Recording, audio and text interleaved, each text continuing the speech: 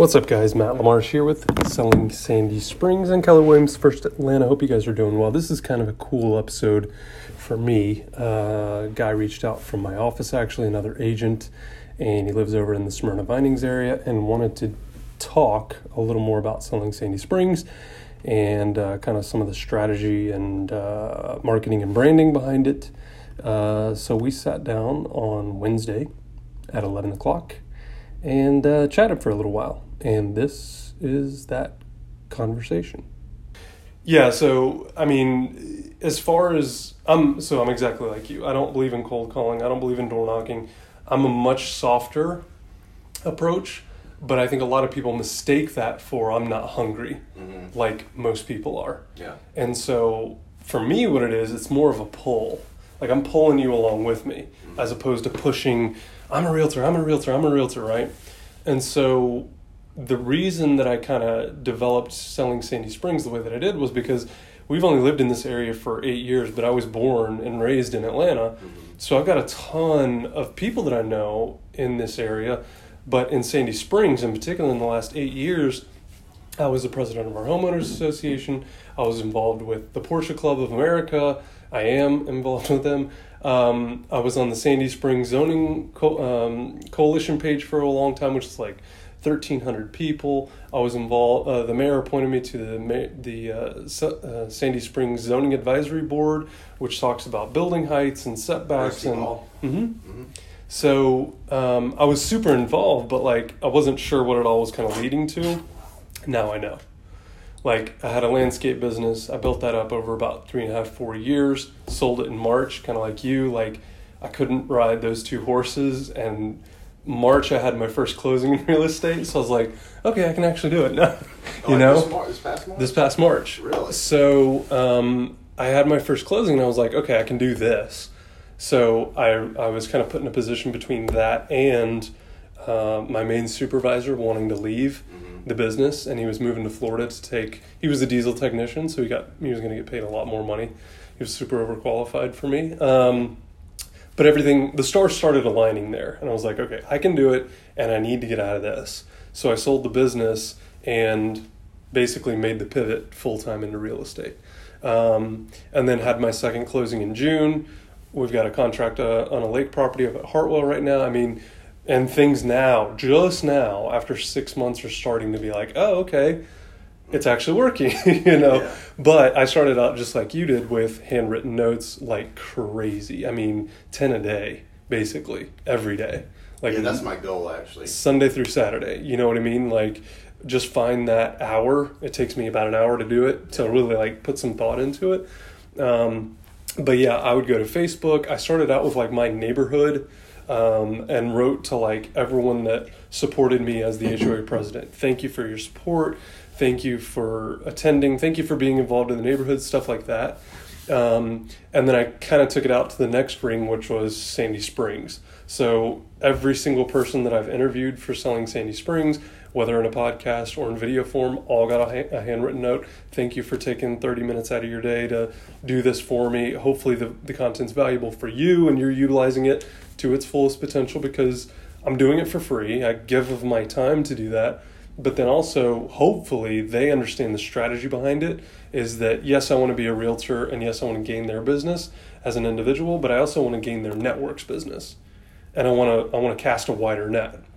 But that, to me, fits into my creativity, but also my opportunity to grow my network in a way that doesn't feel like I'm constantly bombarding people with I'm a realtor, mortgage rates are low, it's a great time to buy, all this. I look at every other realtor out there and I say, I'm basically just going to do the opposite. So between Instagram and Facebook and YouTube and all of the podcasts, the video, all of it, I'm basically saying, look, if you're moving from Texas or California or New York, why should you move to Sandy Springs in Atlanta? Because a lot of people just think Atlanta, right? So you could go watch 29, 30 episodes at this point and feel like you've got a pretty good feel of the neighborhood, some of the restaurants, a couple gyms. Like, you start to kind of know some of the characters of this place. And that for me is a huge thing, because I'm going to interview someone next week, actually three or 4 people within a huge organization here in Sandy Springs, that they're going to share it internally, but then they're also going to share it externally. And so, mergers and acquisitions and relocation and everything else, I'm going to be the first realtor that they think of, hopefully, right? I'm not counting on 1,100 of those employees to all use me, but at some point, I know I'm going to get a referral because I shot a 20-minute video and spent 30 minutes editing it and another hour distributing it. Yeah, and we live in Smyrna. Mm-hmm.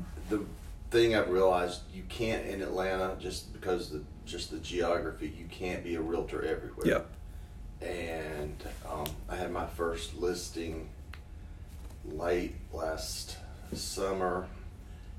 The owners wouldn't kind of get right with things, pricing, and Mm-hmm. we had power lines. They came back in December with the right price. We sold it within a month. Crazy how that happens, right? It is nuts.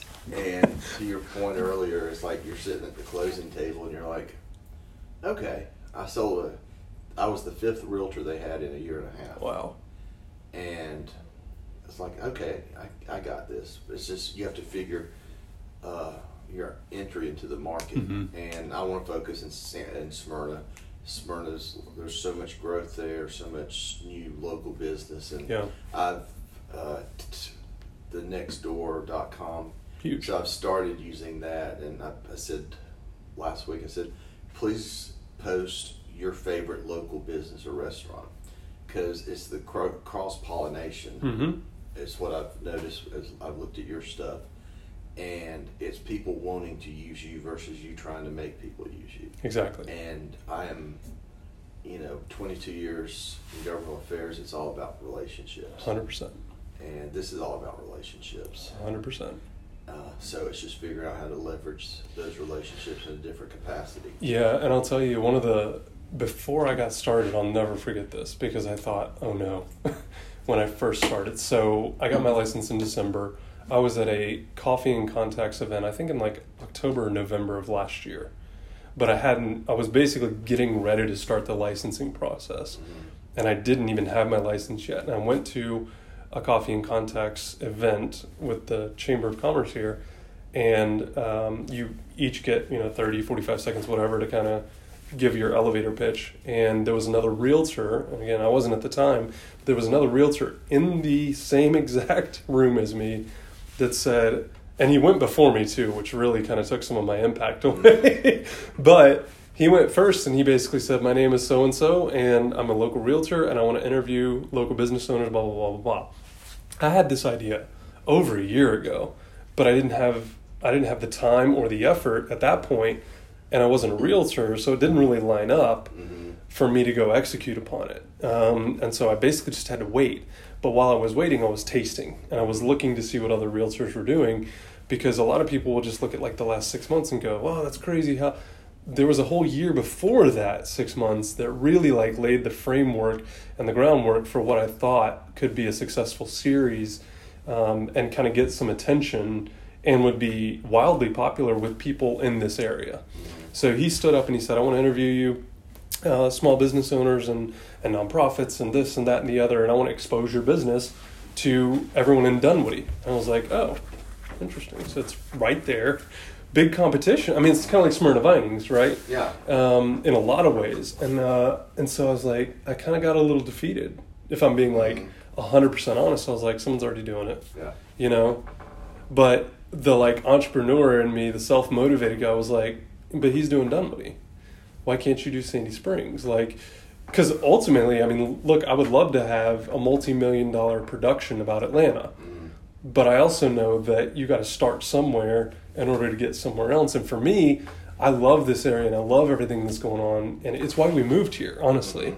There's movement, Sandy Springs is great. I mean, to me, Sandy Springs and Smyrna are two of my favorite communities. They're very similar. Yeah. They're very, very similar. And people, like you said, people forget Atlanta is not just Atlanta. Atlanta is like 18 counties in a metro area. Precisely. And there's, it's 150 miles from one end to the other, and you have to figure out where you want to live. What's your personality. And that's a huge part of why I did it, because before me and my wife moved, and my wife was a realtor at the time when we bought our house, so she wrote the contract and everything. But I told her, like, my parameter was 75, north of 285, over to 400. Like, if we could get in there, I was willing to go into Dunwoody, but really didn't want to pay an extra $100,000 for a house that was basically the same size. The schools and private and everything else kind of came into the equation and into the fold later on when we started having kids. But we were looking for 2 years before we even bought our house here. But in that 2 years, the more I read and the more I studied Sandy Springs, I was like, I have to be here. We don't have a choice. No longer East Cobb, no longer Marietta. You know what I mean? Like, for us, and especially for me, it took a lot of convincing for my wife to be like, we need to move to this area, and here's why. So I had to kind of build that for her. And then ultimately, when we found our place, I mean, we looked at 200 homes in this area over the course of 2 years. And I'm so glad. I'm so glad that we did, because honestly, for me, this area is almost like a representation of who I am.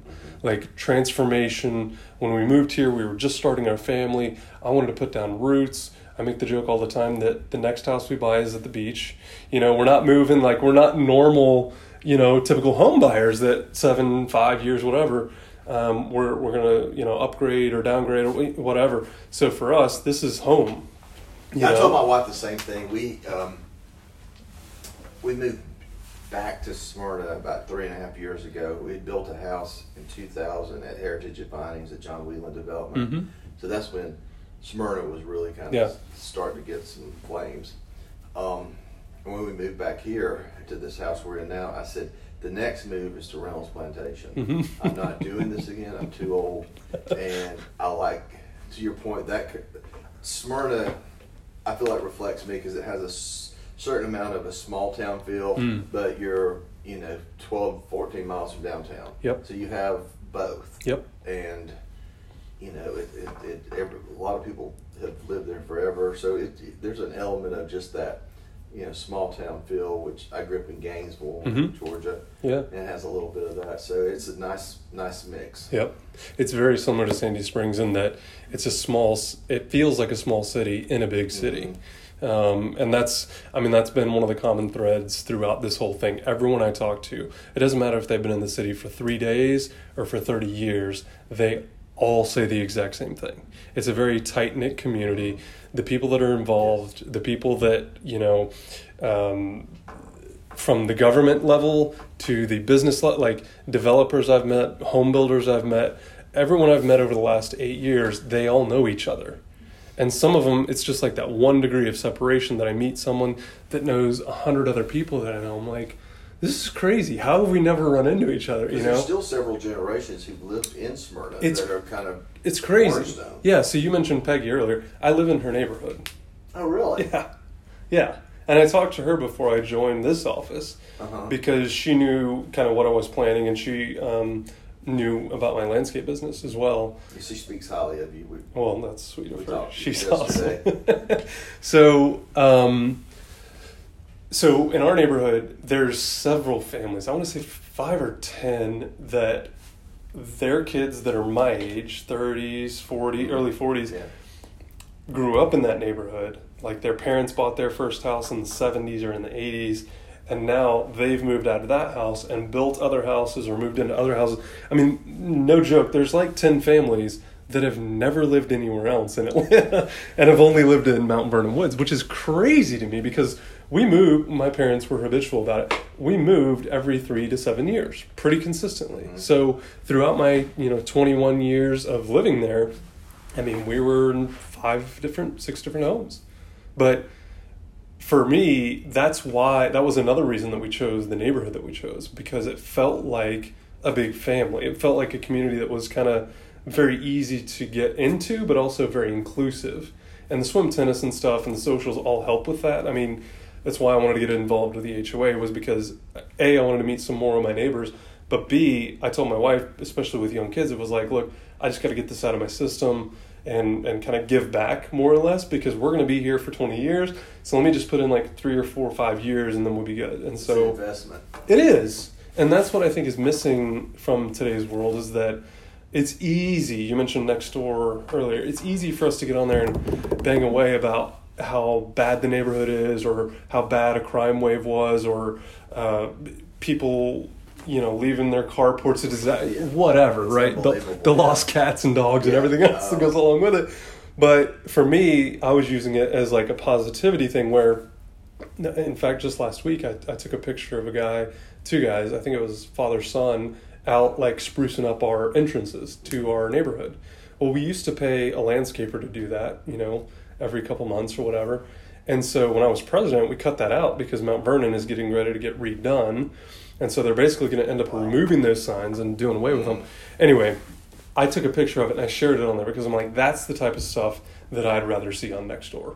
Not the lost dogs and cats. I mean, utilitarian side of me is like, that stuff is great because when I need it, I want it. Yeah, it's a great venue for that, but right. I mean, that's not like negative or positive. Right. I mean, we're having an issue with a plant that's in our vicinity now, and people have just lit it up. Mm-hmm.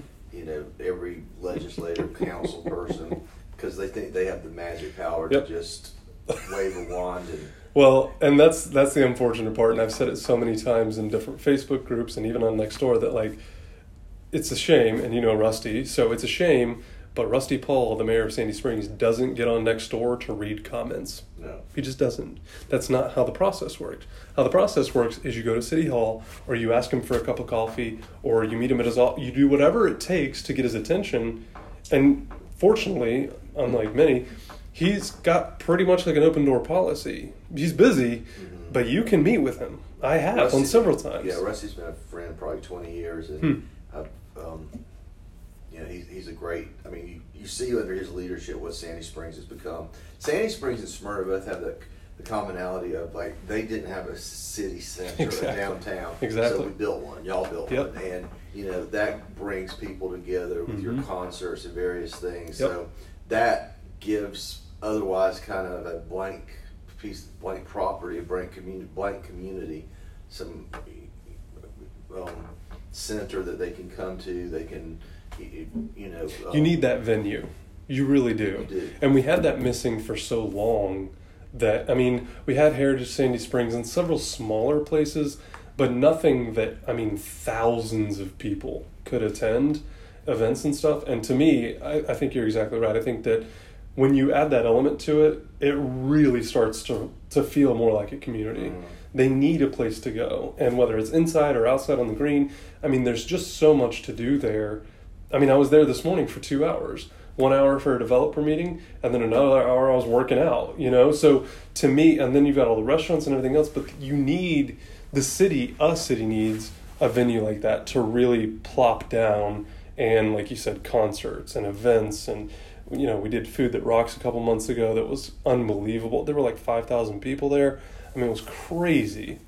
But you're exactly right. You need a venue. You need that hub in order for people to feel more connected. And what's great about it is a lot of people can drive in, but even more people probably could walk there. And especially with all the apartments, I know a lot of people are crazy about where the apartment development has gone. But when we as realtors look at where the money was being lent, it was all multifamily. Yes. 5 years ago, 6 years ago, not many people were building new homes and new tracks, and there's not many to do here or in Smyrna, really. But the money was in multifamily, and so all these apartments got built. At what they're renting for, though, it's like it's crazy. It's a house. It is definitely a mortgage. Just a 1-bedroom, 1-bath. I can't remember. It was like $1,200 or $1,300 or something like that. Yeah. And that is a house payment. It's not going to be a huge house, but it's still. But it's a house. You're investing in something, exactly. Something you have versus something you move out of. And yeah, they've got them renting for $2,800 and $3,800 in downtown Sandy Springs. Oh, I believe it. But that's the thing. It's like when, to your point, investors wanted, multifamily. They wanted apartments. They wanted to have ownership of them. So you go around, you look at a lot of the multifamily buildings, and what I've noticed is more than not are apartments versus condos and condos. So it's the market just shifts, and a lot of that's just driven by investors. Yeah, and my thought on it was, look, I think there's definitely something to be said for like overbuilding, but as long as the banks are lending, we live in a capitalistic country, right? As long as the banks are lending, they have to get built. And if they're building, that's a good thing. Like, you don't want no development. You want some development happening. You don't manage development. Exactly. And smarter development to me is where we've really been able, especially over like the last 3 years, really been able to kind of tighten the reins down.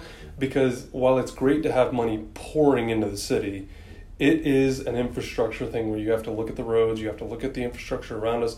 I mean, you know, MARTA runs through here, but hardly anyone in Sandy Springs, outside of a very small population, 20% maybe, actually utilize it on a regular basis. I mean, me and my wife use it for football games and what used to be baseball games, and then to go to the airport. And that's like it, you know? So I think that that's one of their bigger challenges here, is trying to find new and innovative ways to connect.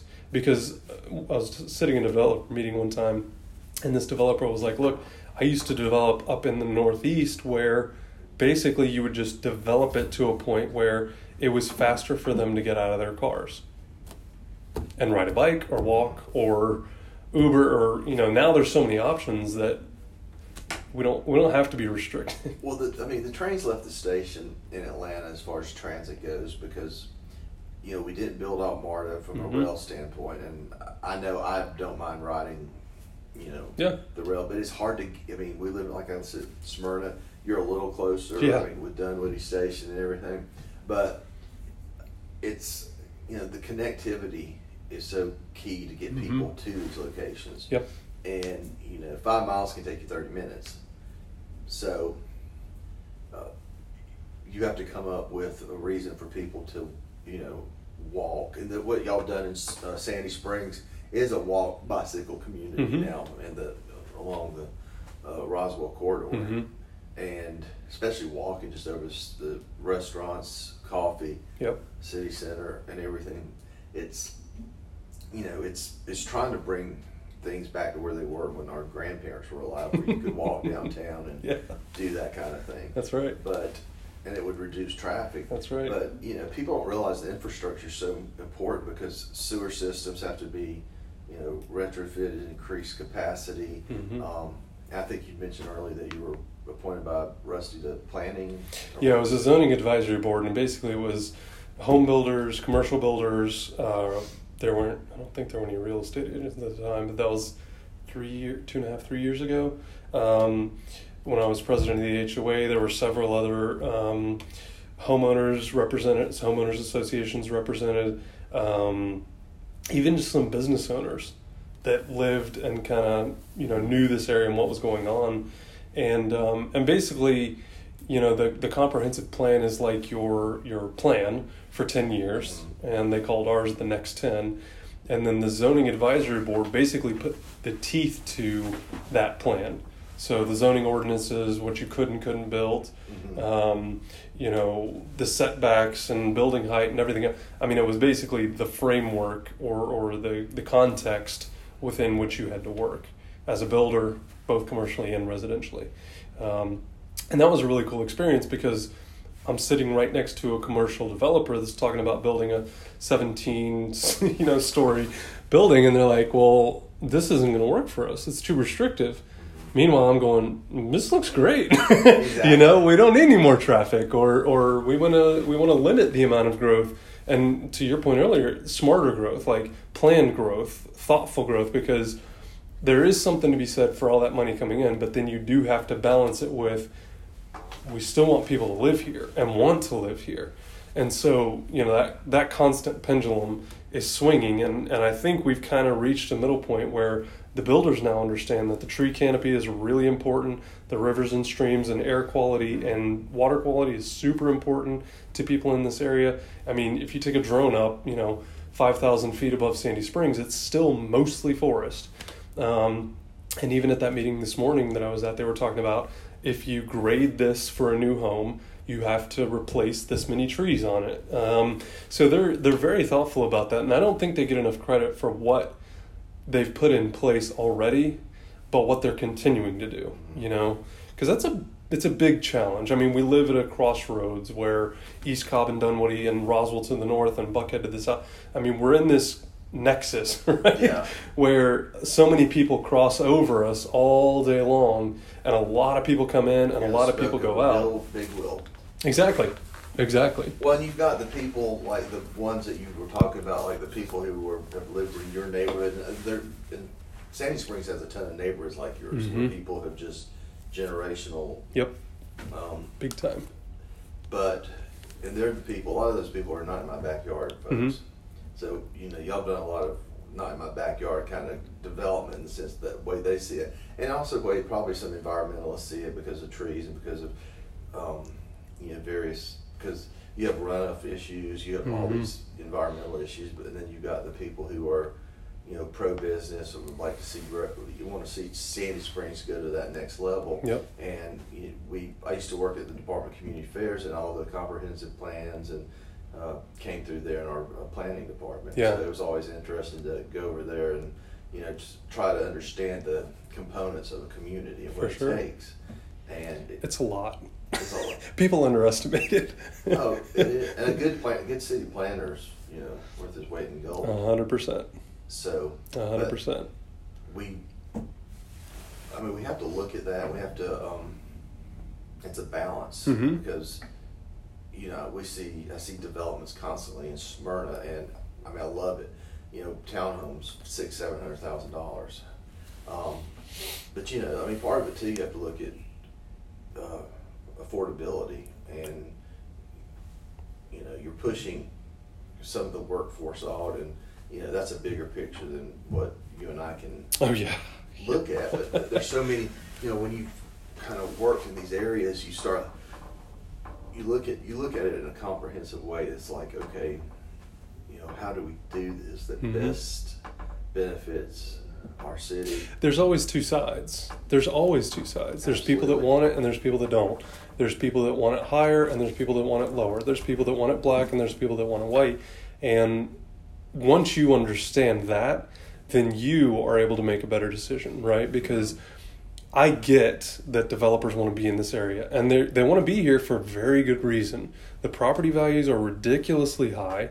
If you look at like the per acre, just residential right now, it's like $400,000 an acre to buy a piece of land here.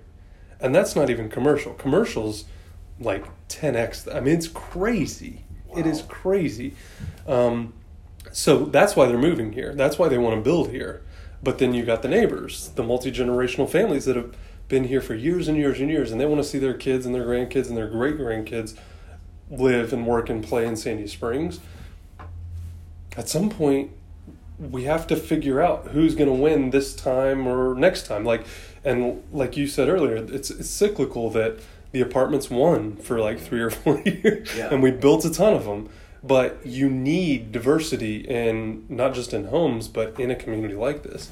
You need diversity of office buildings and of different uses of space. I think that's one thing that they really dug into a lot in providing like mixed use developments. There's a lot more of those now than there ever have been, and they're a newer concept, but they work.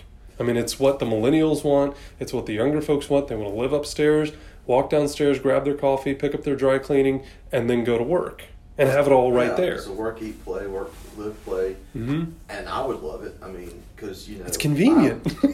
There's a lazy part of me that doesn't want to get in the car. For sure. And, have to drive to an office. For sure. And, that way you are part of the community. And I think mixed-use developments are a great way to achieve that. Yeah. Several different, generate millennials. Absolutely. Gen X, whatever we are, I'm not sure right now. So. I was called Gen Y, and then someone called me a millennial one time, and whatever. But yeah, so kind of going back to like selling Sandy Springs and what you're thinking about doing. What are you struggling with, or what are you thinking about that I can help you with, or that I might be able to answer for you? Has the selling Sandy Springs have you converted it into leads or because here's the thing, it takes, you were talking that you've had your license, 8-9 months? Yeah, I got it. I started here on January 1st. So, it could take 10, 12, 16 months of continually doing what you're doing, and what I'm hoping you'll mentor me. Yeah. to, become like the realtor. Mm-hmm. And I mean, Smyrna has a ton of realtors. Sandy Springs certainly. Yeah. And there's plenty to go around in both Sure. places, but I think you're doing a great job marketing yourself so people know you not as a realtor with Keller Williams, and that's a great thing to be, but as selling Sandy Springs, because rising waters raises all ships. Exactly. And if you can bring business to the local coffee shop or give awareness to a nonprofit where people might want to invest in them, and if they have you in mind, if you're the first realtor that comes to mind, we all can generate a nice living. Absolutely. Doing that. Absolutely. And it only helps the community too. Correct. And I think I was listening to one of your podcasts with Miss Tilly, I believe. Mm-hmm. Yeah. And that's a great nonprofit because it really is taking people, women they don't have a career path, they don't have any idea of what they're doing, but people wouldn't know that resource is here in Sandy Springs except for you bringing it to their attention. And I didn't know about it. I mean, a month ago, if you had asked me, I'd be like, huh, what? Yeah. And all that was a conversation with someone over a cup of coffee that was like, look, here's what I'm doing. Do you know anyone that might be interested? And she sent me 10 names. Here you go. I was like, fantastic.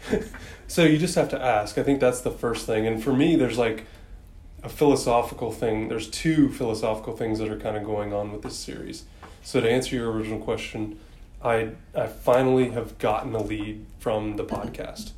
There was a guy that Googled Sandy Springs Real Estate Podcast, and mine was the only one that came up because no one's doing that. It's such a niche, and when you I would never search that. I might search Sandy Springs Real Estate Agent or Sandy Springs Real Estate, but you're going to get 100 as soon as you throw a podcast in there. Game changer. Oh, you know what I mean? It's basically one. Even just Atlanta podcast, right? There's still 1,000 of those probably. So yes, I have gotten a lead from it. He's a buyer. Him and his wife are looking to move to this area. They live down near Lenox right now, trying to get out of the city a little bit, but be closer to the river and some of the kind of suburban life that we have out here as much as it is. So yes, it has converted. That happened like a month ago. And so 6 months in, went from here's an idea, here's some marketing, here's a brand play to conversion. It brought me a lead. Now, having said that, that's cool, check that box. But at the same time, the countless conversations that I've had over the last 6 months as a result of the podcast or the videos, 100 or more, probably. None of them said, oh, I'm going to buy or sell with you because of it. But this one guy finally did. So 6 months in, that's my metric, more or less. It's a conversation starter. 100%. And honestly, it was kind of funny. I was talking to some other marketing people, and on Instagram I was doing a story about what do you think the first thing I asked them was at this conversation. I didn't know them from Adam. Mm-hmm. So we sat down at a Starbucks, him and his wife are there, and I said, and I put in my Instagram story, what do you think is the first thing I asked him? And I should have gotten probably a little more technical, but most people said, hi, how are you? And, well, yeah, okay, I'm not weird. Yeah. But the first question I asked him was, how did you find me? Because we had email exchanged a couple times, and he said, basically, we're just looking for this size home, this price range, blah, blah, blah, blah, in Sandy Springs. And I was like, great. But, I mean, this came out of left field, just a random email. No one said in the email, hey, by the way, so-and-so sent me to you or whatever else. I had no context for how he found me. So the first question, I sat my coffee down, I sat down in the chair, and I said, how did this happen? How did you hear about me? And he legitimately said, I Googled Sandy Springs Real Estate Podcast, and you came up. And I was like, that's insane. I would have never thought of Googling that. It's insane, right? Not even for Atlanta, but especially correct. When you're getting into your little micro areas. Correct. 100%. That's hilarious. So there's that. Mm-hmm. So that one lead, and again, the hundreds of conversations that we'll be out at dinner somewhere, and someone will grab me. I'll be at a city meeting and someone will say, I love what you're doing with the podcast, or I love the video series. And like that to me is so cool, like just for that, you know, because I'm good. Then, I mean, if they send me a lead 6 months from now, am I going to absolutely accept it? 100%. But at the same time, there's like the philosophical deep down, like legacy thing for me is that. It ingrains you into the community a Correct. lot more. Correct. And people get used to it. And that's really like one of the biggest things that I could recommend is that you've got to be consistent. How do you market? Do you just use social media, or what are the avenues that you draw people in? Yeah, so if I meet someone, they go into my database, I get their card, or I friend them on Facebook, or I connect with them one way or another. LinkedIn, I mean, some people like one, some people like another, some are on all. As realtors, I feel like I got to be everywhere all the time, not crushing content, but I mean, even just now recording this, putting it out later on the podcast, someone's going to listen to it or see it and share it with someone else at some point. And so it's just that ripple effect. You have to have a reason for people to come find you. Correct. And, Correct. I mean, people don't realize, but just the social media aspect of real estate it can take a few hours a day just to. It's a full-time job. Yeah. Oh, selling Sandy Springs is my other full-time job. I mean, between the video, the podcast, YouTube, Facebook, Instagram, LinkedIn, I mean, it's everywhere. Literally, you can find it everywhere. And I mean, that's 7 days, that's 7 different platforms, 7 different days that I got to put something out or try to put something out to keep the conversation going. But the biggest piece of advice I could give you is consistency. It's very similar to farming. You know, if you're trying to sell every home in your neighborhood of 40 homes, you know what you've got to do to get to that level. If people are moving every 7 years, that neighborhood's going to turn over in the next 7 to 10 years probably, on average, right? And so if those 40 people only know you as a realtor, I'm equating that to your community. And then I'm taking it the next ring out. And then I'm taking it the next ring out, because I think that in order for the numbers to work in our world where we're pull instead of push, I think that we have to work differently. The numbers have to be greater, because I can cold call 50 people right now and maybe 1-2 people will say, yeah, let's have a conversation about it. But that's not how I want it to go down. How I want it to go down is I want them to send me an email and say, hey, I heard the podcast. Hey, I saw one of the videos and I'm going to that gym now because of your video. You know, like that type of loyalty to me is not, you can't buy it. It's not a complete warm lead, but it's a lot better than a cold lead. And it feels a lot warmer than a cold lead. They're coming, they want to talk to you. Exactly. They want to communicate with you. And that's, I think, what the biggest strikeouts for most agents is that they're pushing all of this real estate content. And it's like, yeah, we got it. You're a real estate agent. You know, but what else do you do? Like, I have 2 kids. I'm married. I'm in the Porsche Club. I do this. I do that. So, like, me kind of vlogging more or less through Instagram is sharing all of that. You know, I'm going to the gym. I'm my daily thing, but then also some bits of value, whether it's in real estate or in a DIY or in building a podcast or had a video or whatever. I mean, I try to let the audience dictate what they want to see from me. Sometimes they give me input and sometimes they don't. But for me, I think it's going to be really, really cool. So to go back to like the philosophical thing, deep down, those people, those over 100, 150 people at this point that have come up to me and said, hey, I saw the video, heard the podcast, I love what you're doing. Like that just warms me to the core, right? Yeah. And I'm good. I'd love to get leads from it. And I believe that it will turn at some point to where I'm getting a lead a week or a lead a month because of that. Just because of that. Something meaningful. Correct. Secondary to that, between the podcast and the video series especially, and it's like, it's kind of weird because I'm doing it for me, but I'm also doing it for a lot of other people. And I don't mean I'm putting the video out for that organization or for that business or for that nonprofit. I'm doing that for me, for content, but I'm also doing it for my kids. I want my kids to watch this stuff, and I want them to hear my voice and go, that's pretty cool. You know, like Dad got to meet a lot of really cool people over the last 5, 10, 15, whatever. There's just a big part of me that's like super guilty about that. And that came along because like over the last 3 to 5 years, I lost both my grandfathers. Super entrepreneurial guys. Like I would kill to hear their voice. and what they were going through in 1976 in business. I mean, that would just be so cool to me, you know, but I don't have it.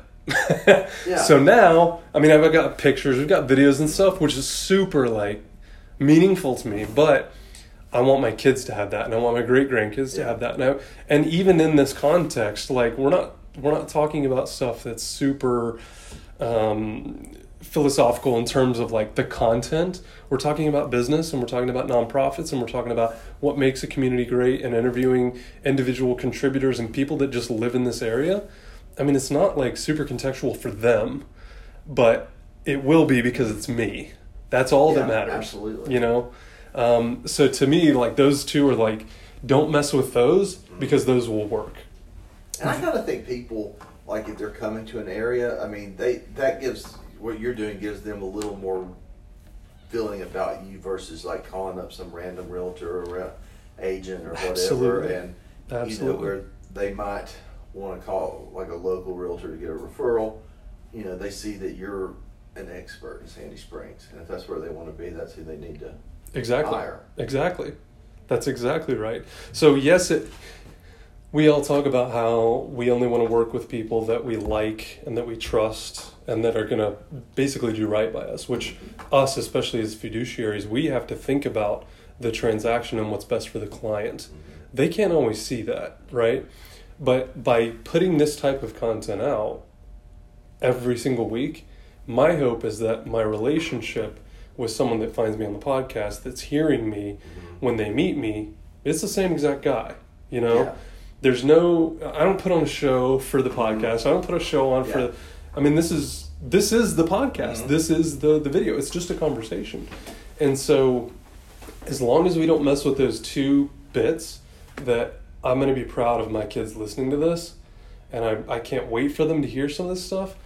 And then I'm doing it for me, for like, there's just something every time over the last 6 months that I've gone like a week or two and haven't gotten feedback or put something out and it doesn't get as many views as I thought it would. It gets a little depressing and you're like, it's personal. But is it really? Yeah. Well, and when you're putting in full-time work to it, man, it's like, it can get really kind of discouraging. Yeah. But I would question it, and then like no sooner than I question it, I'll go run out and meet someone for lunch, and someone stops by and goes, I saw that video about so-and-so. That was a great... And I'm like, okay, we start a whole other month over. Like, just that rejuvenates me, honestly. Like, it makes me want to push then to go, okay, it's worth it. It's working, and it's worth it. You know, those two things to me are so important that I don't mess with anything else. And that's why I try not to build like a script or why don't you say this or can you rephrase that this way? Like, it's just, I mean, literally, there's so little editing that goes into it. And honestly, that's why I've been able to do it for 6 months, is because when it's a full-time job like it is, you have to really think about the end and where do you want it ultimately to go. Do you want it to build a business that can bring you a lead a week or 5 leads a week? Because it's just going to require different amounts of effort. I really believe that. And the effort that I'm putting into it at this point is about all I can handle with my current business, with family life. Like, I'm good. I would love to get up to an episode a day, but that's a lot. That's a lot. Yeah. Well, So no, you said one thing. I think people can detect pretty easily insincerity. 100%. And they'll smoke you out too. Big time. Another thing, people like to talk, so all you have to do is throw a couple baits out there and a couple lines, and I mean, it's their business. Because like I was listening to that one, I'm like, I heard you say 2 or 3 sentences in 30 minutes. You know, Exactly. it just went. You know, But that's what's great about it. That's what's great about it. I mean, there's only been 1 or 2 episodes, candidly, that like I really had to like. So what else about the business? You know what I mean? Like, there's just, and that's just, I think, different people, different personalities that, you know, I'm pretty extroverted, and so it's easy for me to throw me anywhere and I'll find a friend type thing. But at the same time, being sensitive and empathetic to, not everyone's comfortable on audio. Not everyone's comfortable, certainly on video. I don't know what it is. More and more people have said they'd do the podcast versus the video, which is one of these shifts that I'm like, do we need to go all podcast now because of people don't like the way their hair was that day or something? Like, it's super weird in that thing. But there's only been a 2 or 3 episodes where I'm like, so tell us a little more about what makes you different. You know, like if you asked me about my lawn care business, I would just smash it for 30 minutes. It's like Rusty talking about the city. I could be there all day. Yeah. He could talk about the city all day long. It's just what will people listen to. Yeah. Well, I know I have a face for podcasts, so we're doing it the right way. There's a video camera. So do you do a podcast and a video cast once a week, or do you change it up? Or what's your schedule? Yeah, so a couple months ago I went over and so the guy I was telling you about earlier that I met at the Coffee and Contacts, he's not doing it anymore. I think he got like 14 or 15 episodes into it and quit. And I don't even know if he's doing real estate anymore. But there's another group, there's two guys over in Dunwoody, What's Up Dunwoody podcast. They only do video, or audio rather. They don't do any video. I think they do like events and a lot of Facebook marketing through groups and networking events, and they're doing a ton of stuff in that front, but they're only podcast. So I went on their podcast to talk about what I was doing in Sandy Springs back in like February or March, and I was only doing video at that point. And I saw how easy it was to do the podcast, and I'm giving those guys credit. I don't want you to think that I'm like disparaging them. I saw how easily it was convertible, and so I took the audio out of the video and made that the podcast. Because I basically now I'm just double dipping, and it gives you a whole new, I mean, a lot more people will listen to the podcast than will watch the videos. It just is what it is. It's easier, it's passive. So you can drive down the road listening. Exactly. You don't have to be holding your phone in traffic or whatever. And it's the exact same content. So like if we refer to something or if you hear something in the podcast, you can then go watch the video and see what we were talking about if you wanted to. And I like that cross-pollination as well. So those guys basically pushed me into podcasting because I already had the audio going. I have a microphone and we plugged it in and we went away. And it's easy to strip the audio out of it, and now we've got a podcast. For me though, it was really important in about like April or May to start adding more context for me about who I am, what I believe in, my business philosophy, that all of this looks and sounds really pretty, but when it comes to a real estate transaction, like, why me? Because that's important. I mean, as good as it might be to share more about the community and the city and what's going on and the development that's happening and everything that I know there, I still have to be a real estate agent at the end of the day. And so in that time frame, in like that April and May time frame, I got my first listing, and we listed it. We had it under contract in 4 days. And I blasted it out on podcast. I put it in a video. I put it on Instagram. I put it on Facebook. I put that listing everywhere. And my estimate is that somewhere between 20 and 25,000 people saw that listing at some point. Between Zillow, all the other websites, FMLS, I mean everywhere. 25,000-ish, somewhere in there. It's my estimation. So did you do podcast and video, or? So basically I just mentioned it. I said I've got a new listing. Yeah, I was trying to figure out how you incorporate it into a podcast. So it's just basically 123 Main Street. Exactly. Happy to have it. Exactly. Here's the FMLS number or the MLS number. Here's, the address. If you want to pull it up on Zillow, there's a link here. Go there. And I'm not great at that. I'm getting better. But that to me, like, the way I look at it is those spokes of the wheel. And Facebook is one. Twitter's another. I don't do Twitter, but Instagram, all of those are basically feeding the business in the middle. And when you do one on one platform, you need to go promote it on the other platform so that it all comes back to the business. Because I think I'm really, really good at producing stories, whether it's in video form or in podcast form. But if you don't connect all those dots, and if I don't tell a good story over here, but I tell a better one over here, I need to put over here that I told a really good story over there, Yeah. So that one sold. We had that one under contract in 4 days. It sold for $30,000 more than we listed it for. Congratulations. It's great, right? Yeah, like, that's amazing. So at the end of the day, the market softened a little bit. So I mean, and we closed. We closed in June, and that to me was like, okay, here's all this cutesy stuff about the city and stuff, right? As other people's words, not mine. And let me just show you how we do business now. You know what I mean? Yeah. And so I think that really like put a couple people in their place, because I got some feedback, some critical feedback from some other realtors, and I was like, Oh, you don't think I can play this game, huh? You don't think I can negotiate? You don't think I can, walk the walk, yeah. huh? Okay, let me show you. That's interesting. That's really interesting. And that was super, for me, I'm so insular. I don't really care what other people think. I mean, I do, but I really don't. As long as me and my wife and my kids are good, we're good, Yeah, that's my measure. That's my barometer right there. And then in the same breath, I'm like, but I really want people to like me and I want to do business with more people, but you can't have both at the same time. It's a balance. And so there are just ebbs and flows to that where I'm super empathetic to other people and I want to give back and I want to do more for people that are not me, and that's why that other principle is so important, is because I want people to feel like I gave them something. I want them to feel like I put them on a pedestal, even if it's only for 15 minutes that week. I want them to feel like we crushed it for them, And I know the video is not super high quality, but what do you use actually? The iPhone. Do you really? Yeah. It shoots in 4K and, 30, 60 frames per second. You have a stand or something? Yeah, I use a tripod. Okay, that's what I was actually curious about. Yeah. Because it's like the how-to. Yeah. Yeah, the video is great. I mean, it really does do... When do you use the microphones? Yeah, so these are actually for the podcast. So I can do it either way. It's great because you can, if you have an iPhone, you can do voice memo and then upload it straight to the podcast. It's done.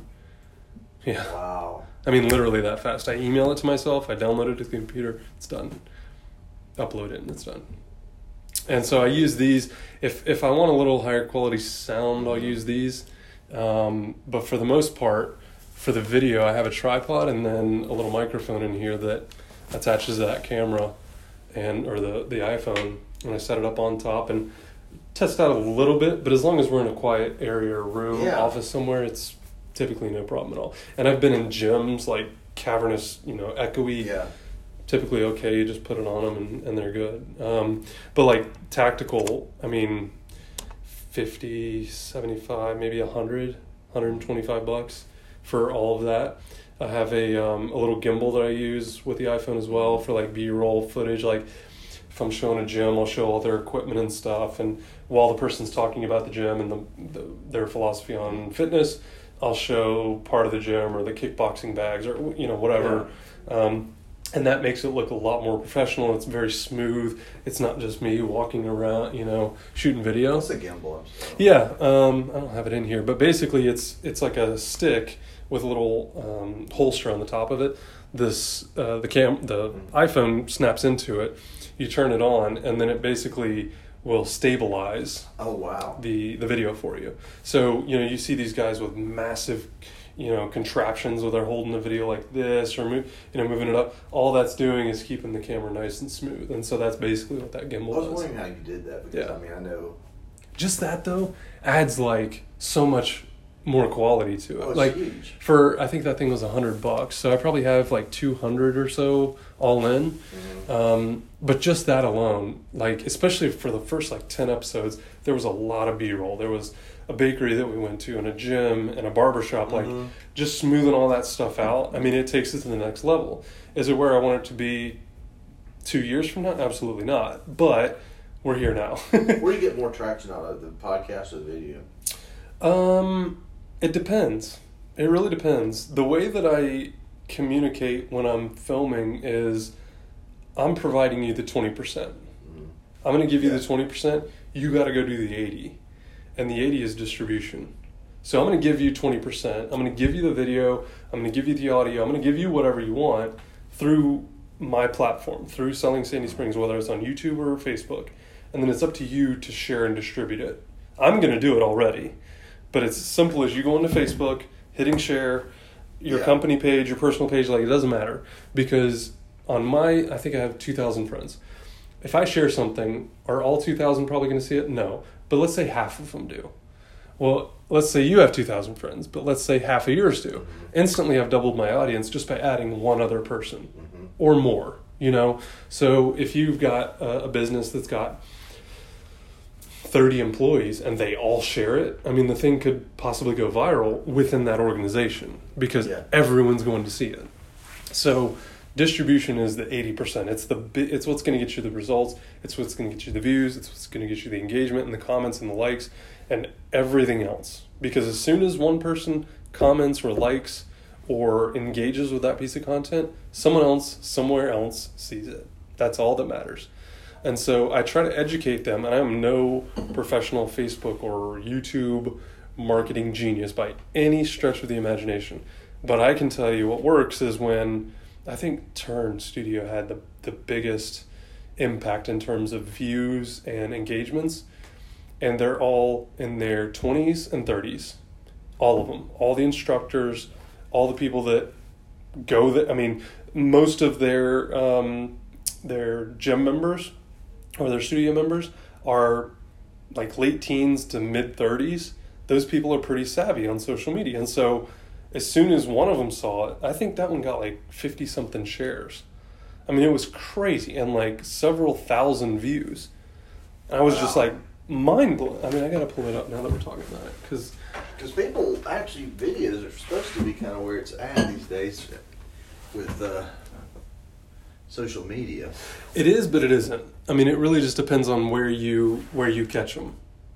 You've got to figure out, like, for the podcast, what's interesting is what I'm hearing and what I'm finding is that people will listen to one episode, but then they'll listen to another, and then another, and then another.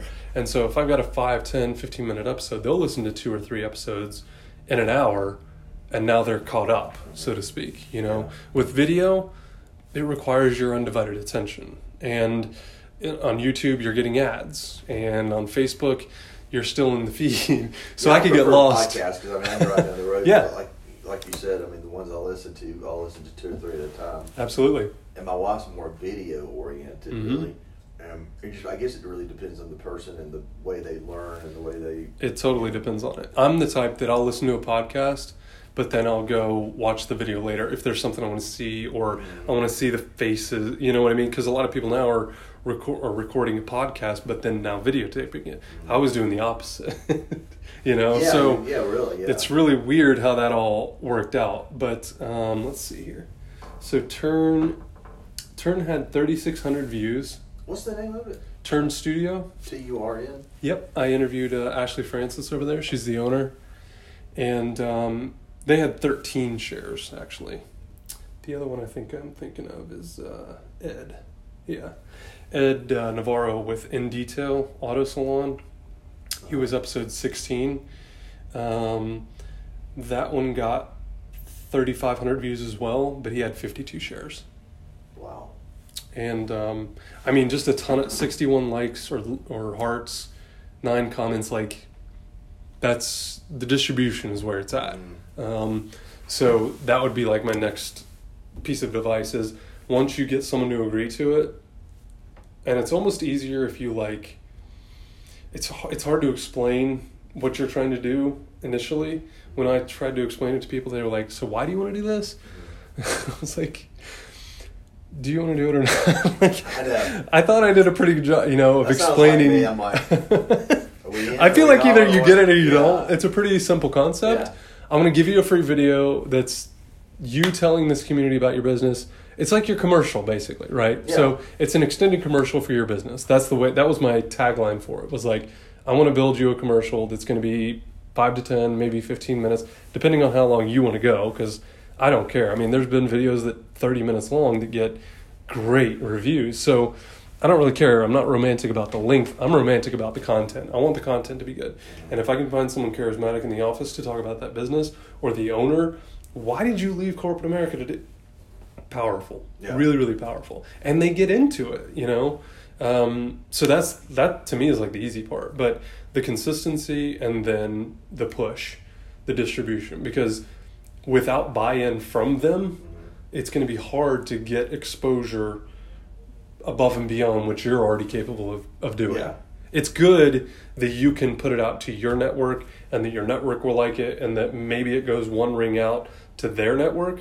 But if you can get their network and then the third ring, fourth ring out, that's where it really starts to pick up. Start crossing Exactly. and crossing and crossing. Exactly. And well, that's kind of part of the value, though, is of you doing it. Or I think I have like 5,000 friends on Facebook, and 10% of them watch it. That's Yep. or listen to it. I mean, That's a big number. that's a big number. And then, I think you have to.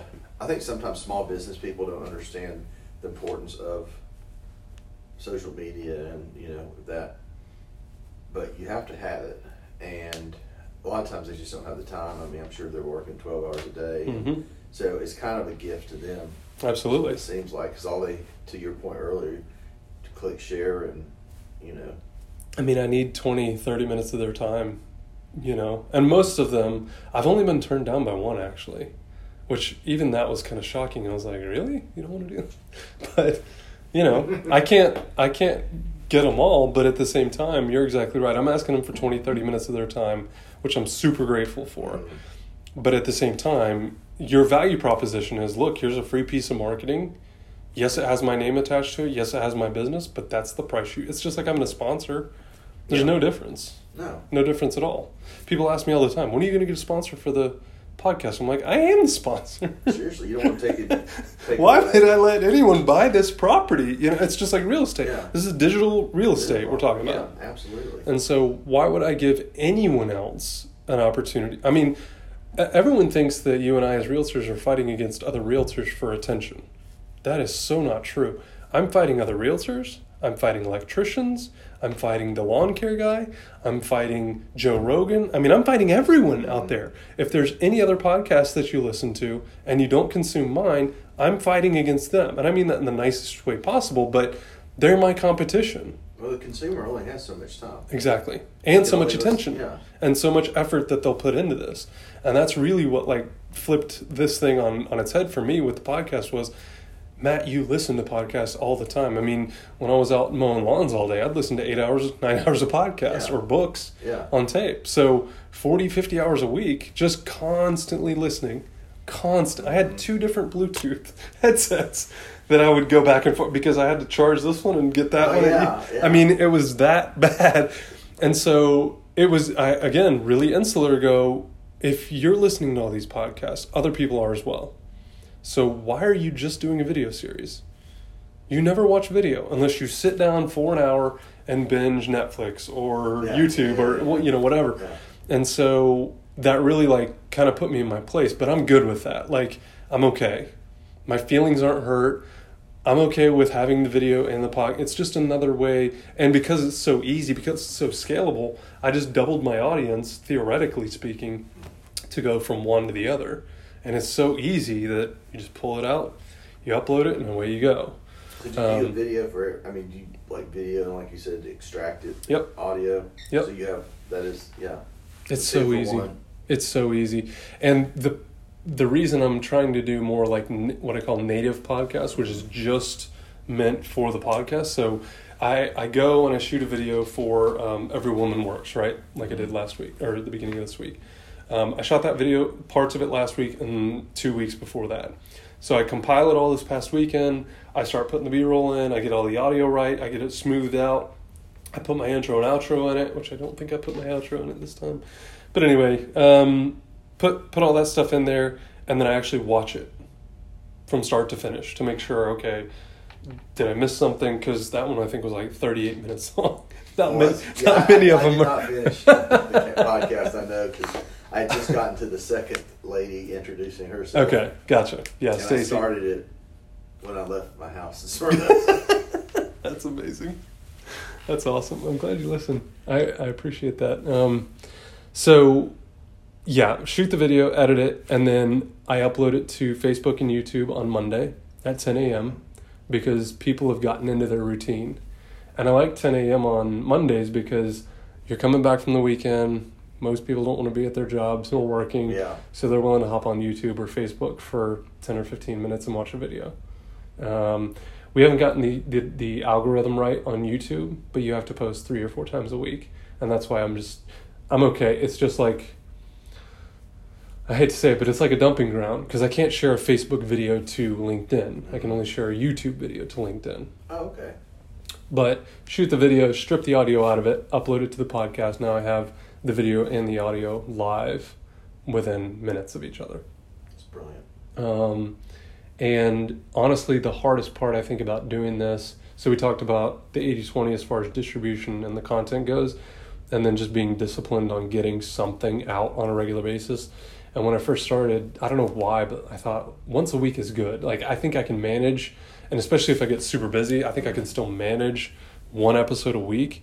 But even that's a lot. And I would actually, I would rather, if you're going to do something like this, I would rather you start with like once a month or twice a month and work up to once a week. Yeah. Because it's so hard to go from once a week down to once a month. You basically fall off the radar. You have to constantly be doing something. To ramp it up. It really is.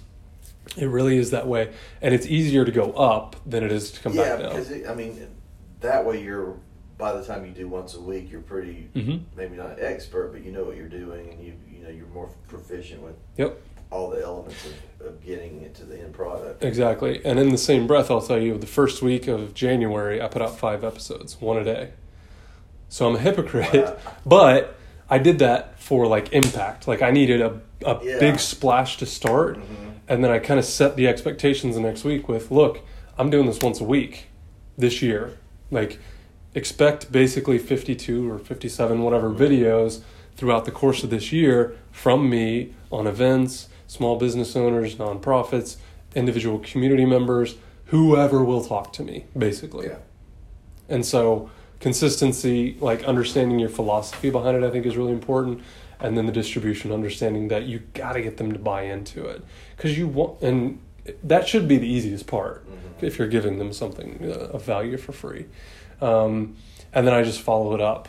I follow it up a lot with, have you heard anything? Like, have you gotten any business from it? Like, my goal is to drive business for these businesses, for the nonprofits. I want to see donations come in. I want to see people watch the video and then go buy a membership to that gym. I want to put the video out and then see them at that restaurant. You know what I mean? Like, I want impact from it. And not just for me either. Like, for the 20 or 30 minutes that they put down. Do they understand that, part that your why is not all about, part of your why is that you want them to refer you business. Sure. Is that implied or is that discussed? I haven't really said anything, but again, it's not my style. Like, for a while, I just changed my intro on the YouTube, or on the videos rather, and it's on the podcast, but it works a little bit differently. But you have that first like 10 seconds to try and grab their attention, right? Mm-hmm. Something funny, someone's laughing, something engaging to like make them want to watch, especially in video. But I've never even said it, honestly. I've never said, I'm putting this video together for you free, so the next friend you talk to has to, send them my way. I mean, to me it is kind of implied, but at the same time, if I found out that, someone I did an episode didn't refer me something, I wouldn't be upset about it. I mean, you can't be. Exactly, and you can't be upset about it either, It's like, to me, that's just loser DNA, I'm going to do 57 episodes this year, and if one of them sends me one, I'm good. It was worth it then. I'm good. Well, it's like when I'm writing notes, I don't say anything about the only thing about real estate is my card. Yep.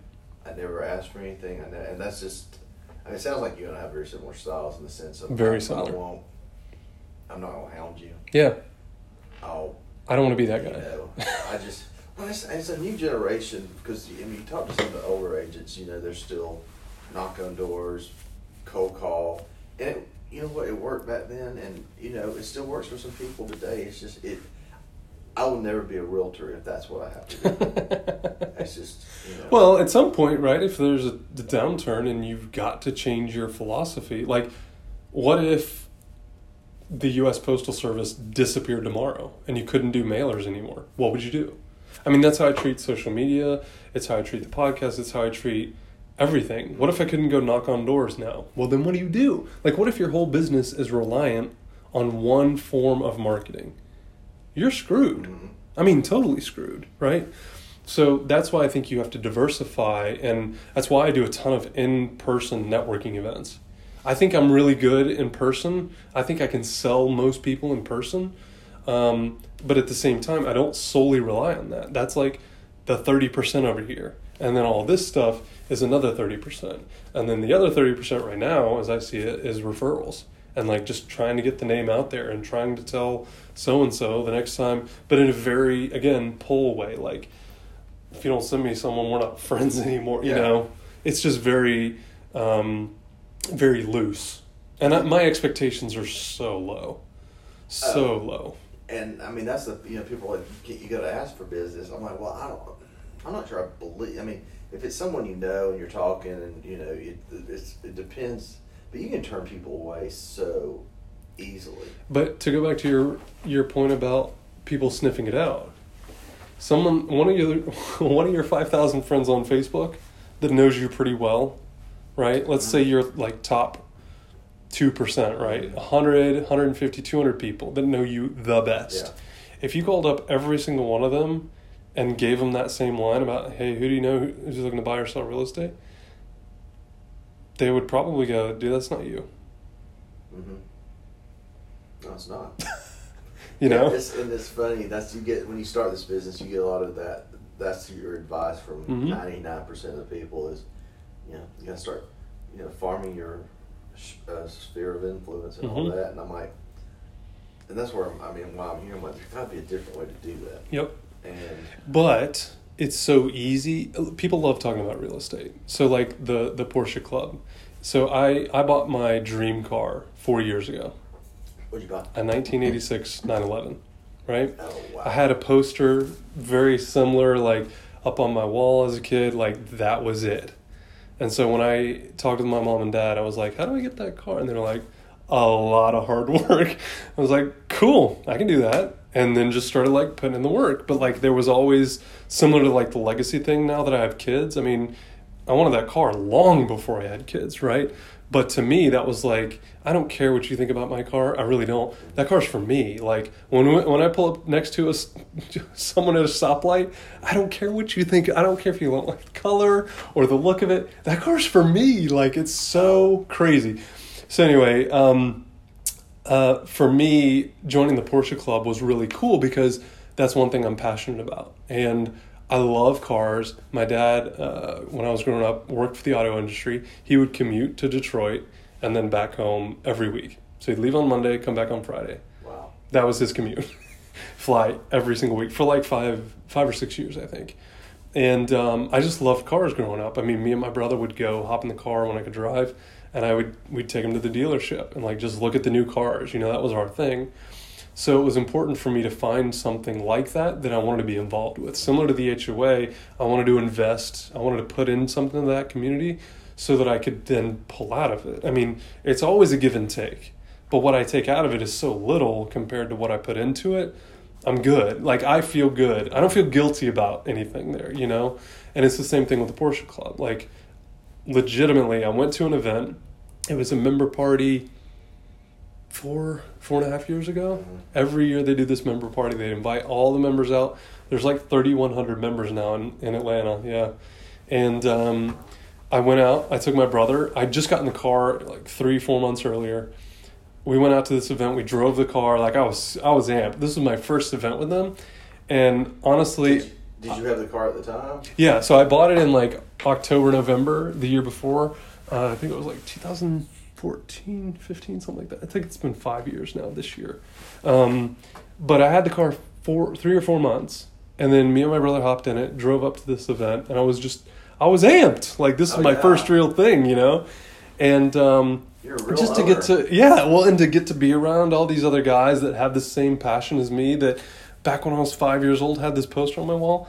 And I got there and like sat down. First of all, I was the youngest one in the room by like 20 years. So I had zero relation. Like there was no context there at all for the two of us to be there at all. I mean, my brother's Who's 3. that kid? I mean, exactly. I was 3 years younger. My brother's 3 years younger than me. So he must have been in his like late 20s at this point. I'm in my early 30s. And they're like, and no joke, I think it was about a 20-year gap. Anyway, all of that just to say I went and it was very cliquish. Like there were little groups, well, if you don't have this car and you don't have that car.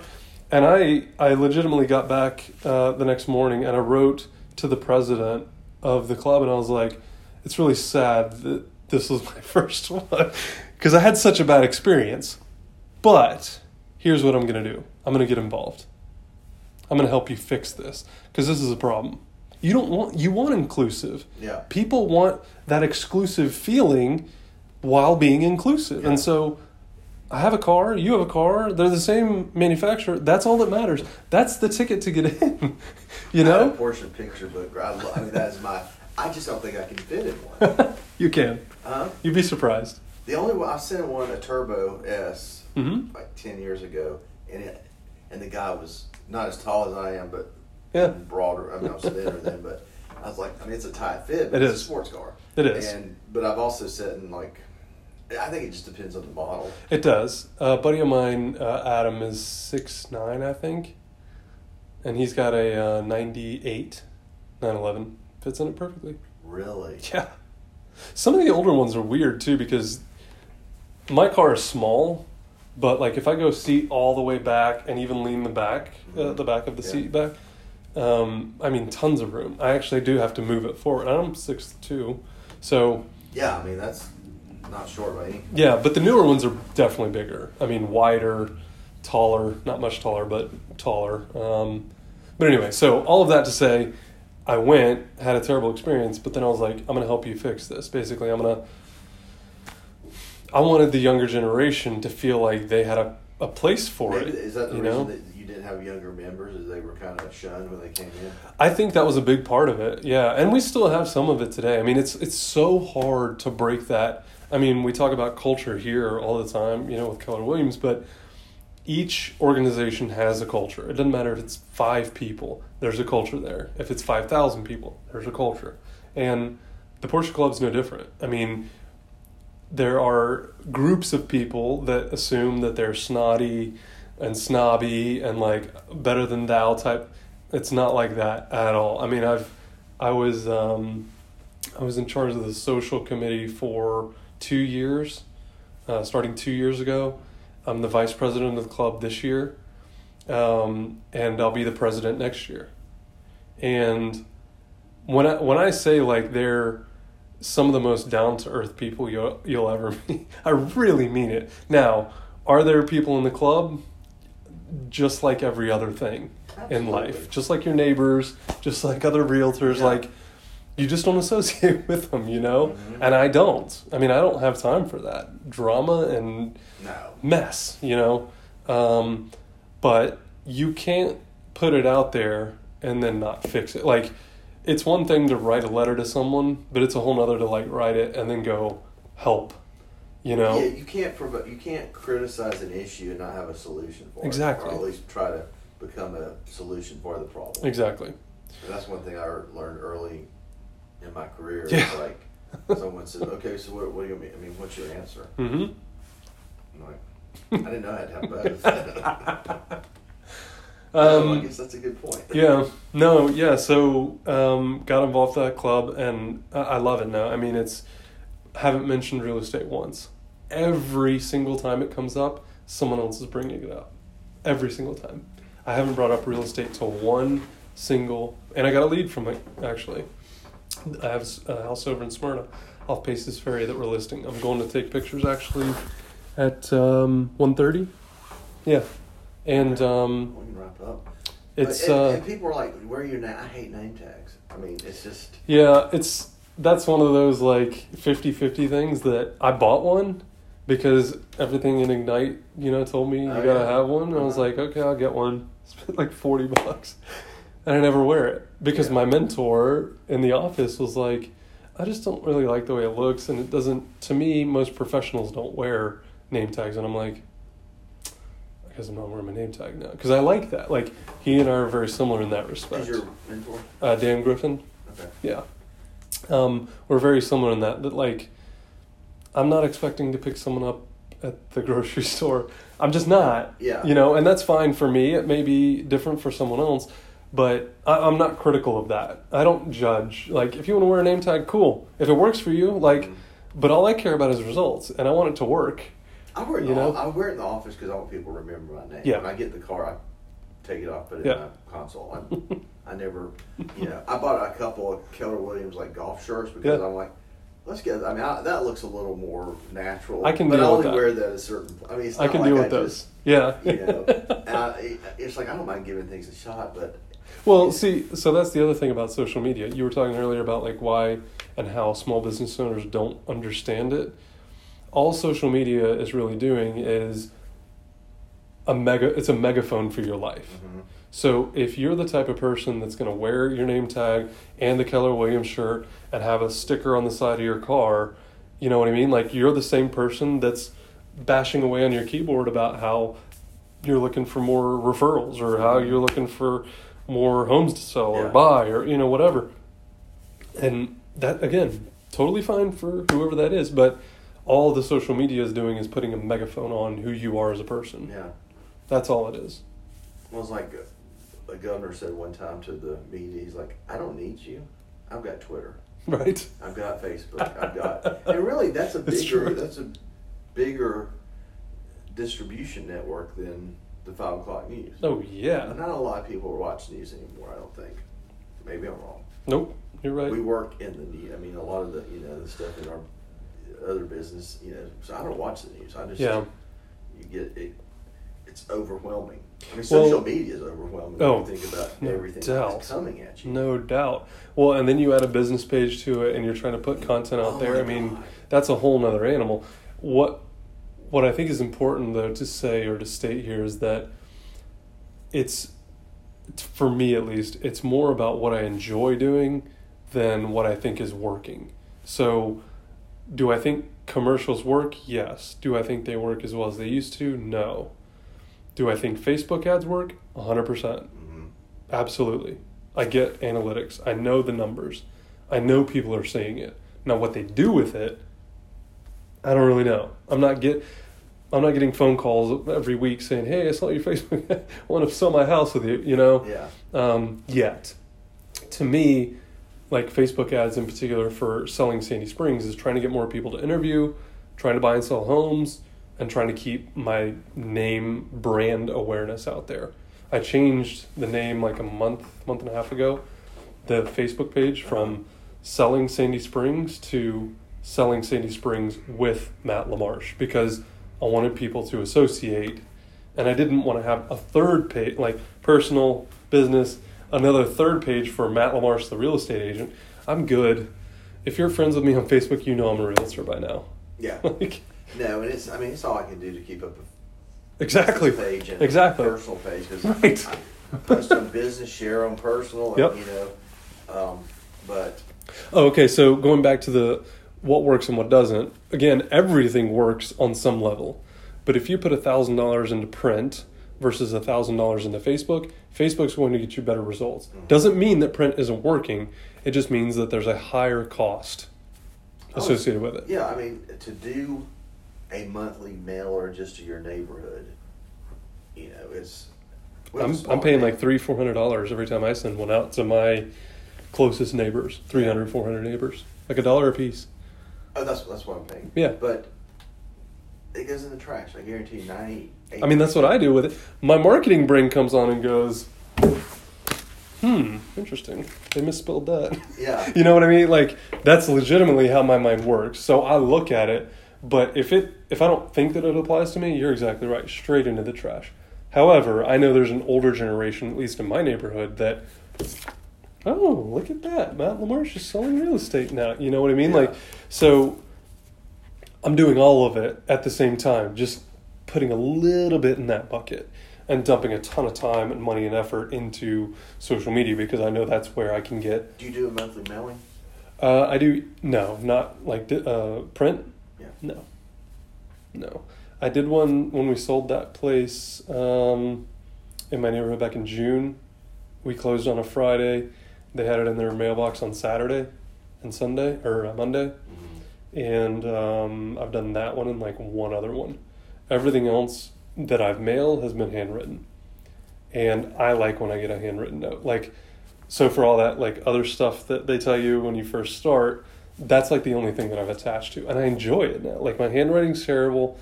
So if anyone's ever gotten one from me, they're like, God, I should have been a doctor. My wife, I had $1 every time my wife said that. I'm like, but Yeah, I write and I can't write in cursive or Yep, whatever. me I neither. actually read it. Me neither. But no one gets handwritten notes, so they'll open it. Exactly. They may not do anything with Exactly. it. But, but I'm also writing the people I pretty much know. Most of them I know personally, Mm-hmm. but some I tangentially know. Yeah. So,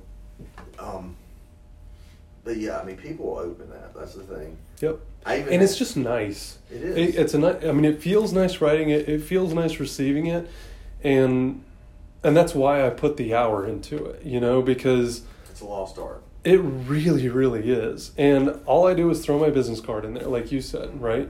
That's all I do. I don't mention real estate in it at all. I don't ask for a referral in it. I just write a note that says, "Hey, thanks for your contribution to our neighborhood," or "Hey, saw you just had a birthday, happy birthday," or "Saw you guys went on a great vacation," whatever. So connecting these two, I think, is really cool. Because you see, I grew up with social media. So I was in college when Mark Zuckerberg was at Harvard. So when it came to Kennesaw State, where I went to school, it's like, what is this thing? And now when you look at that, like what it was versus what it is now, it's nothing like what it first started out as. However, and I think I know it pretty well, but I think more and more people are getting stuck here and are not able to connect this dot with that dot. It used to be weird to be like, "Hey, I saw on Facebook you went on vacation." People are like, "Get away from me, creep." Yeah. But now it's like, "Yeah, we did. It was great." That's how you keep up with people. Exactly. Well, and if you're putting it out there for people to see, what did you expect to happen? Yeah. It's like coming over to my house and me showing you a slideshow or videos or pictures of my last vacation. There's no difference. It's the exact same thing. You're going to ask questions. You're going to have natural inclinations, just like we do on... It's not stalking. Exactly. If you're putting it out there, it just used to feel weird because it was so new. Like, people didn't know how to engage and interact with each other. About that. That is true. It's so weird. Anyway. We have legislators come up, "Hey, did you and Ellen have a great time? Where'd y'all... I saw y'all at the beach," and this, that, and the other. So it's amazing. It is. But I will say this, I know you've got to go. Yeah. Last week, when I first texted you, I reserved sellingsminings.com. Yeah. And the other thing I think you've done well, and I've copied you, so I hope that's all good form of flattery. Absolutely. Is the website you use. Yeah. They give us this place setter website. It's convoluted. It's nicer than they used to be. But I've done several websites on GoDaddy, like what you've done, and I'm like, this is more personal. Yep. It's not overwhelming because I look at these that we have, and it's just like, and it doesn't really mean anything. Right. So and the coupons you did. Free 1 hour consulting buyer. Oh yeah. I thought appointments. That was clever. Yeah, and so you can book an appointment online. Yeah, I set it up. And then it shoots me a text. Do people do that? I haven't gotten any yet. I just set it up like a month ago. Okay. I just haven't put it out there. I think I mentioned it one time. I saw that. I was like, oh my, yeah, I've got that set up because that is such an easy way to. This is what I don't understand. About a month ago, I did that, right? And I think I put it on my Instagram story. I was like, look, you can book an appointment with me now, because everyone that I see in public, in person, says you're so busy. Like, it doesn't matter how they keep up with me, whether it's Facebook or Instagram or even just on the phone or email. Like, I'm very quick about most everything, right? And I treat email just like I do Facebook, just like, if someone comments on one of my things and I haven't checked on it, I feel guilty. I'm like, they engaged with me, they tried, and now I'm, you know what I mean? So now I've got 2 notifications here on Facebook. You're like me, I like it to be real time as clean, much as possible. Clean. When thinking about my time, I'm like, I've studied time management. I know I have the same 24 hours that you do, but I like to work out. I like to spend time with my kids and my wife and doing car stuff. And so I just divvy that time up tighter. And I think people waste a lot of time. And everyone that sees me out and says you've got so much going on, I'm like, yeah, but look at my calendar. Like, it's just back to back to back to back for like 4 hours. But then I got 4 hours where I'm just doing Selling Sandy Springs, or I've got tomorrow that I'll do. It's so, and like, even right now, my phone is on Do Not Disturb, so I haven't gotten one notification. I keep checking it just to make sure we're still recording, but outside of that, that Do Not Disturb is like a lifesaver. you know? Because you have to turn it off. You have to be able to focus on something for some amount of time. And, you know, that's why when I met with Mike, before I even came here, I told him about selling Sandy Springs and what I wanted to do with the videos, and like, I'm going to attach Keller Williams First Atlanta to this. Like, are you good with that? Is that going to be a problem later on? Like, I mean, I'm not going to say anything off color, but it is me. Like, it's my personality, and I don't know what the person interviewee is going to say. So, are you good with this? And he's like, I love it. Let's do it. And he's such an out-of-the-box thinker. And it's so rare. Great. It's so rare. Even in this world that's changing as fast as it is, I mean, you know, between Zillows and all the other sites and apps that are coming out, it's like you have to think creatively. Because it's getting scary a little bit. I mean, if you read some of the articles on I'm not worried about it. And I'm not worried about it. You've got to adjust. You definitely have to adjust all the time, though. But that's anything in life. Yeah. I mean, where are the dinosaurs? Yeah. No, that's exactly right. But yeah, Mike, I mean, Sean was always all the box thinker, and Mike is, and it's just, if I'm going to be a realtor, I'm going to be a realtor here. Yeah. No, I love this office. And I told him the other day, we did a podcast on Monday. He told me you were about to do And I told him, I was like, I don't even think I've told you this, but one of the things that I missed about like working in corporate America was the camaraderie, like being in an office. Yeah. And I didn't have that for like 4 years. Because when I went out on my own to start the landscaping thing, I mean, it was just me. And I started it in September of 2015, I think it was. And then for like 6 months was just completely alone. And it was really lonely. I mean, really lonely. Because for someone that's extroverted, I mean, I was getting business and I was out selling, but there was no one else there. Like, once the work had to be done, I was it. Yeah. And I had a chance to bring on my first employee, which was my cousin, actually. And that was nice, but it wasn't the same. You know, it wasn't... We saw each other every day, all day, but that was it. Like, when you're out weed whacking and mowing, you're not conversing a lot. Yeah. So, but no, anyway. I mean, like I said, we've had our firm for over 10 years, and we work out of our house. So you do miss You get that. a new groove. And we do a lot of meetings. So we're interacting with people. It's not like that. But, you know, you could go a few days just conference calls. Yeah. And we're interacting with each other, which is great. But, you know, it's like I don't want to have to go and drive over to San, which, you know, 20-minute drive. And once I get here, it's like, there's interaction, there's people. Even if you're just listening to people. 100%. And listening to the conversation. Yeah. And that's where you sometimes realize, the cold calling, you know. How long have you had office here? I don't get it. 2 months? 2.5 months? Has that worked out pretty good? Yeah. I kind of did it for 2 reasons. I wanted to be in here so that I could network with more agents. Yeah. And hopefully communicate that, look, if you need an agent in Sandy Springs, I'm the only one you need to talk to, type thing. And hopefully they're all listening. But additionally, my kids were out of school for the summer. And we had a nanny at the house. And so, I have an office at home, but it's downstairs and it's right there. So for me to remain focused, you know, I'm here 5 to 10 hours a week, give or take. Most everything else is done out. You know, when I'm taping, when I'm recording, whatever, like all of that pretty much is done elsewhere. I've done a couple here, but for the most part it's done out there. But I needed somewhere to come be. Yeah. And I think I like it. I think I'll keep it, actually, even when they go back to school next month, because I like having somewhere to go. Before that, I felt like I didn't really belong somewhere. And I mean, you know, there's so many agents, awesome agents in this office too, that I know good stuff is just going to come from that. So, like, talking about social media or whatever else, I feel like it's a good investment in the meantime, or for now.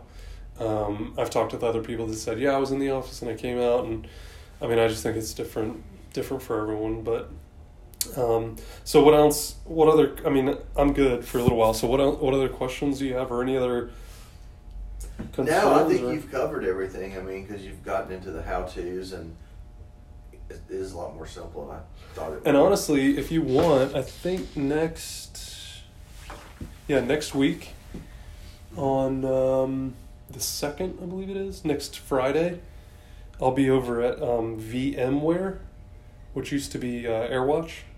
Mm-hmm. We'll be doing a video with 3 or 4 of their folks.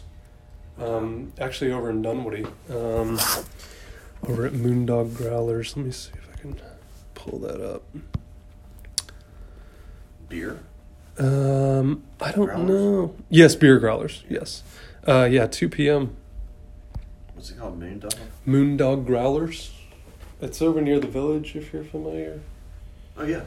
I think there's like a Primrose or daycare or something. It is, yeah. Right next door, but we'll be shooting in there. They have 3 or 4 people that are gonna do the interview. I think it's nice to like kind of mix it up a little bit and have a couple different people. Some What time did you organizations don't have that. 2:00. So if you want to see Yeah, I'd like love to how that's set up and how it all kind of goes down, I mean that'll be a really good one too because it's a huge organization. I think they've got 4 people that are going to talk on camera. They're talking about VMware, obviously, but they're talking about Sandy Springs. They're talking about, I think one of them lives and works here. Another one lives just outside of Sandy Springs but works here. Wants to talk about their charitable stuff that they do, which is a ton. And that's like a big part of their culture. That's why we're talking about it there. And then one other I think she lives and works in Sandy Springs as well. But anyway, that'll be a good one. Yeah, to my kind son's of going to be 17, everything lives in Nashville with his mother, and he's coming down next Wednesday for about 5 or 6 days. We're Oh, gonna cool. Go to the Falcons, one of the preseason games. Oh, But nice. He used to have he may still have a YouTube channel.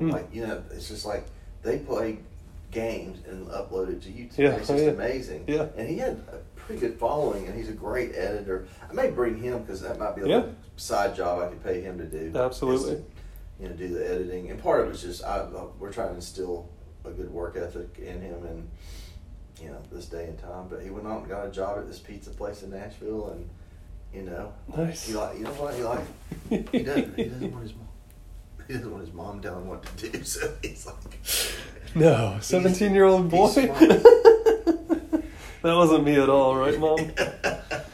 No, yeah, I get that. I mean, I think How old are your kids? 7 and 4. I had to think about it because 7-year-old's turning 8 in October. But It's a fun age. it's so much fun. It's Being so a much parent's fun. like that's the thing. I'd like to build this so that Carter could take it over after college. Yeah. I mean, I think if he went out, he needs to work a little bit in reality and everything. Yep.